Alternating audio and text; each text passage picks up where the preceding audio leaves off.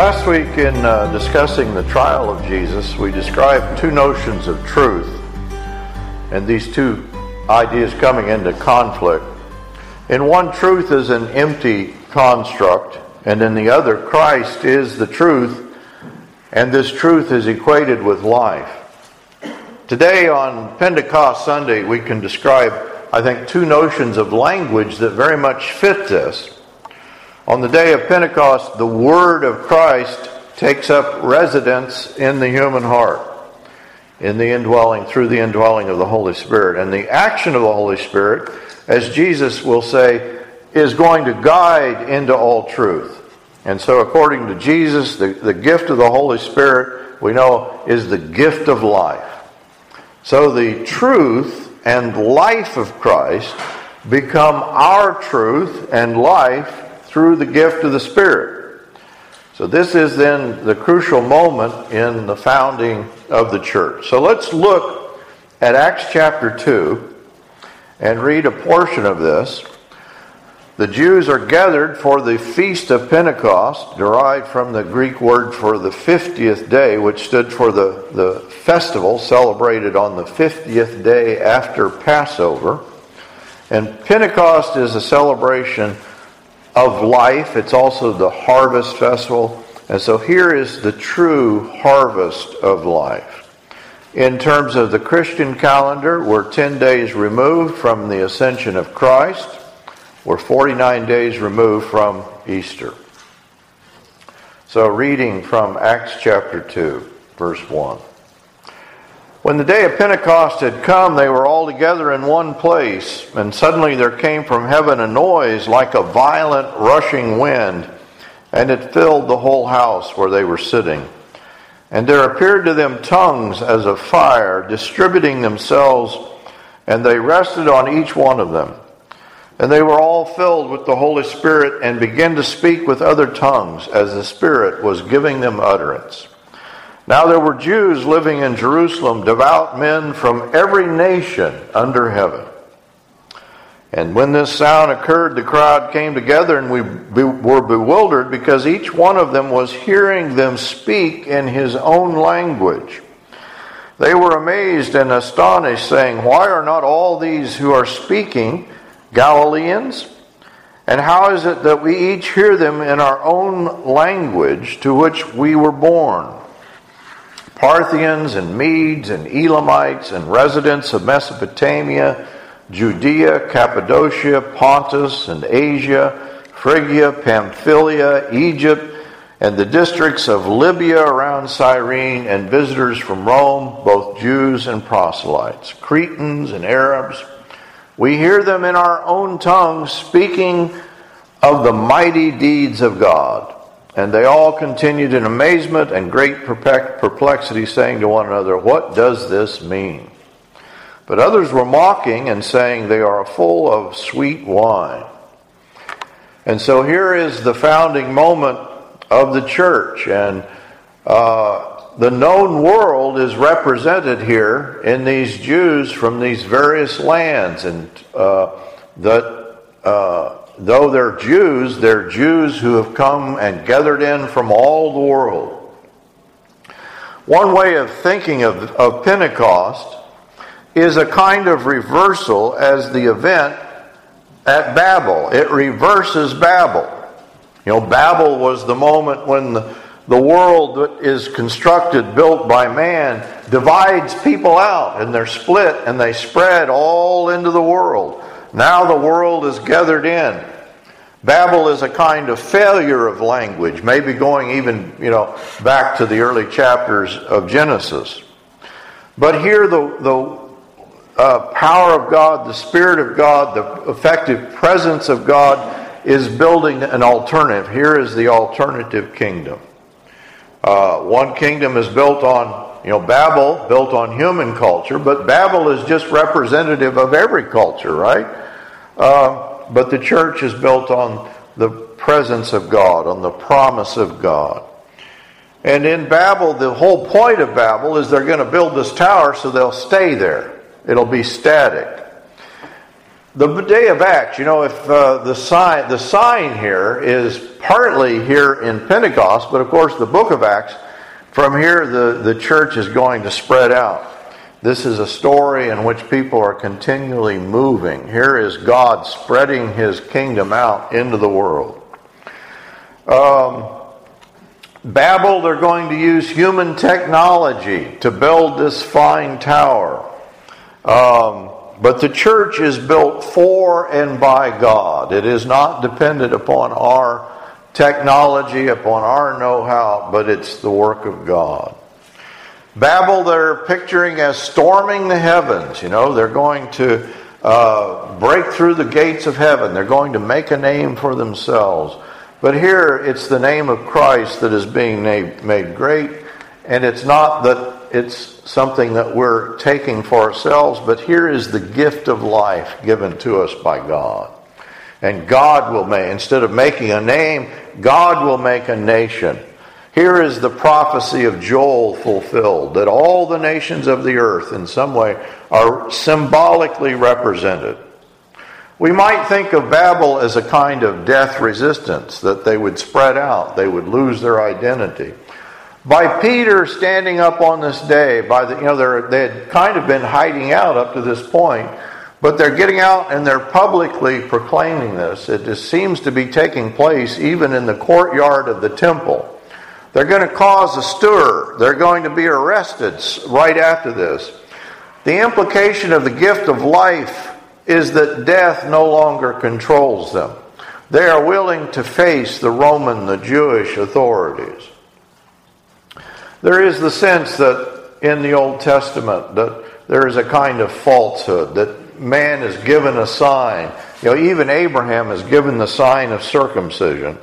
But in some way there is a gap, that the sign and what it signifies do not go together. But here the sign and what it signifies, the word and the thing that the word signifies are brought together.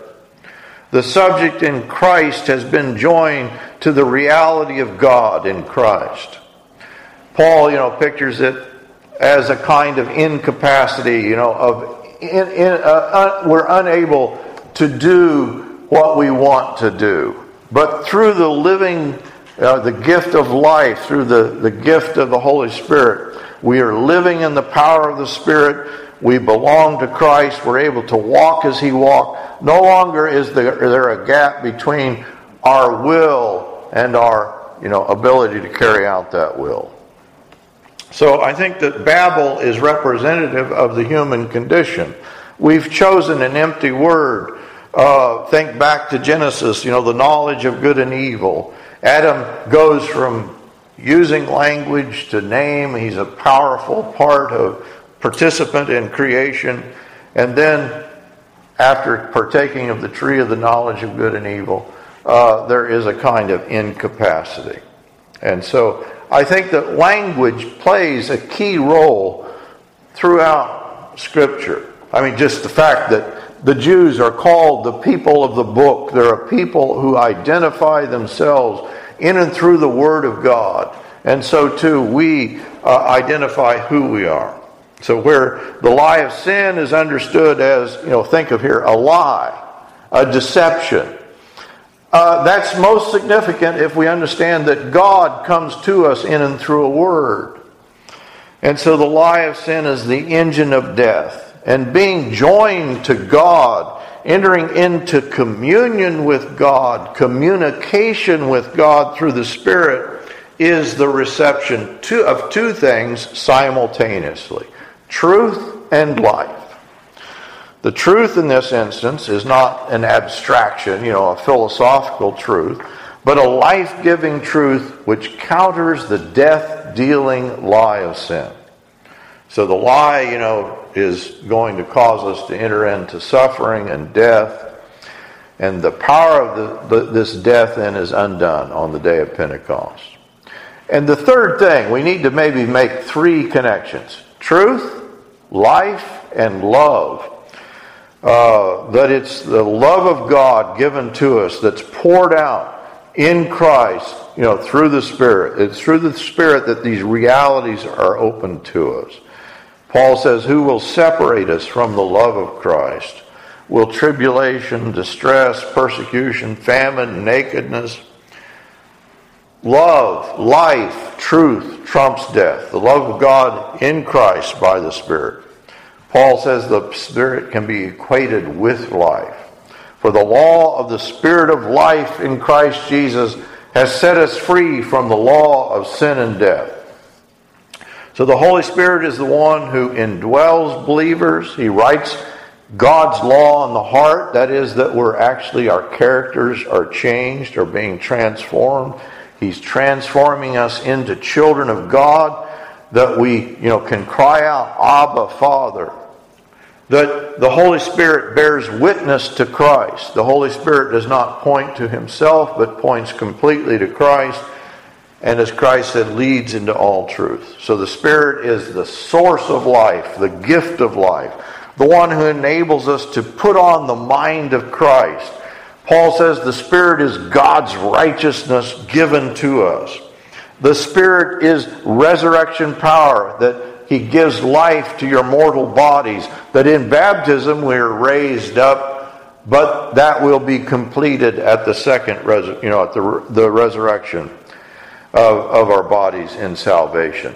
So you put to death the deeds of the body. We're already living out this resurrection life through the Spirit, through the adoption as sons. That the Spirit helps us in weakness and prayer, that He intercedes for us with groanings, beyond our capacity to articulate. The body is dead because of sin, Paul says, but the Spirit is a counterpower of life. And so the Spirit gives righteousness of God. There's the promise of life. That here is the righteous decree of the law fulfilled. And this enables us to walk as Christ walked. To carry out the Sermon on the Mount. To actually do what Jesus describes in the Sermon on the Plain.